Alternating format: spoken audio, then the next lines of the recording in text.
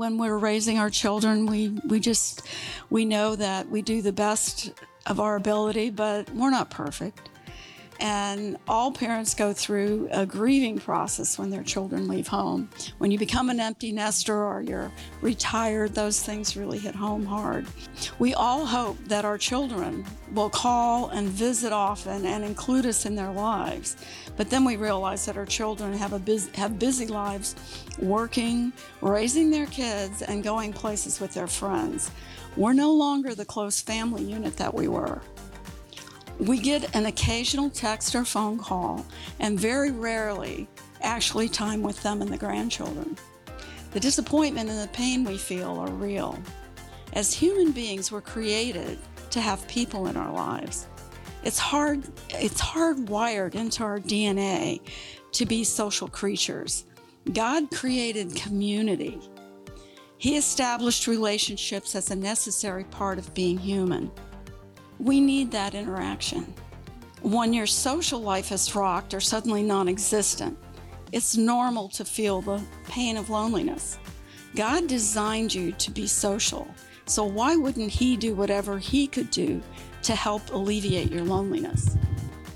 Genesis 2:18 says, "Then the Lord God said, 'It is not good for the man to be alone. I will make a helper who is just right for him.'" And Psalms 55:22 says, "Give your burdens to the Lord, and He will take care of you. He will not permit the godly to slip or fall." The way we feel about something is not always the way it really is. Just because we feel lonely doesn't mean that we actually are alone. God promises us that we are never actually alone.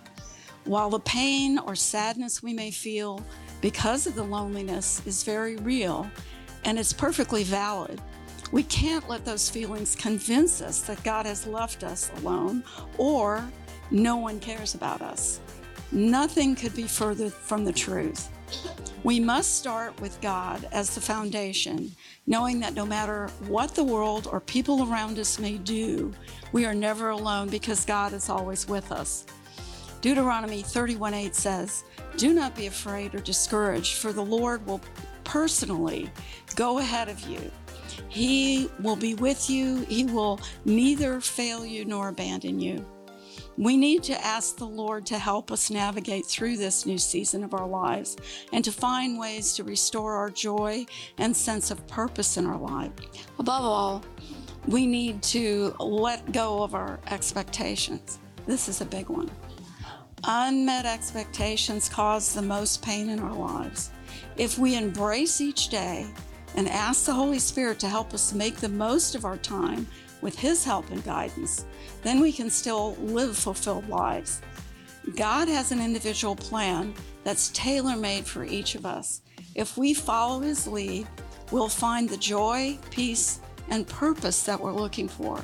So we need to be intentional about this. If you start feeling lonely or like you're by yourself or you're in solitude, then call someone, call a friend, walk through the neighborhood, talk to your neighbors, do whatever it takes to get yourself out of that. When you reach out to other people and think about them instead of the situation that you're in, that's when all of those feelings of being alone or abandoned leave, because you're thinking of someone else. So it's important for all of us to support each other in this. I don't mean we're going to hold each other's hand and say, "Oh, I feel so sorry for you."